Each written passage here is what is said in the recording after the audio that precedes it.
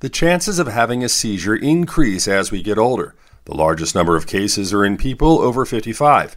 When we think of seizures, the first thought for many people is epilepsy, but epilepsy makes up fewer cases than you might think. There are other causes, and having a seizure might be an early warning sign. When physicians evaluate a person for causes of a seizure, they look at obvious factors like head trauma and concussion, but other causes like tumors, metabolic disorders, stroke, substance abuse, and medication interactions are also uncovered. This is why a person who experiences a seizure needs to reach out to their doctor and not ignore the issue.